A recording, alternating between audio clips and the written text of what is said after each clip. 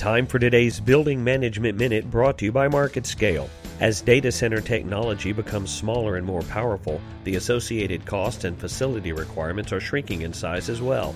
With the continuing reduction in space, cooling, and power required to implement and maintain the new breed of micro data centers, existing building infrastructure can be leveraged to house the new systems without significant investment. Micro data centers can operate realistically at a 50% savings over a traditional data center without the need for a dedicated, newly constructed facility. In addition, with the ever-shrinking nature of network equipment, the rack space being required is also reducing drastically. This increased efficiency allows cooling and power needs to be handled adequately by the building's existing environmental control systems. The modular nature of this new development in networking technology also allows for easy, cost-effective deployment as capacity needs grow. I'm Sean Heath, and this has been your Building Management Minute.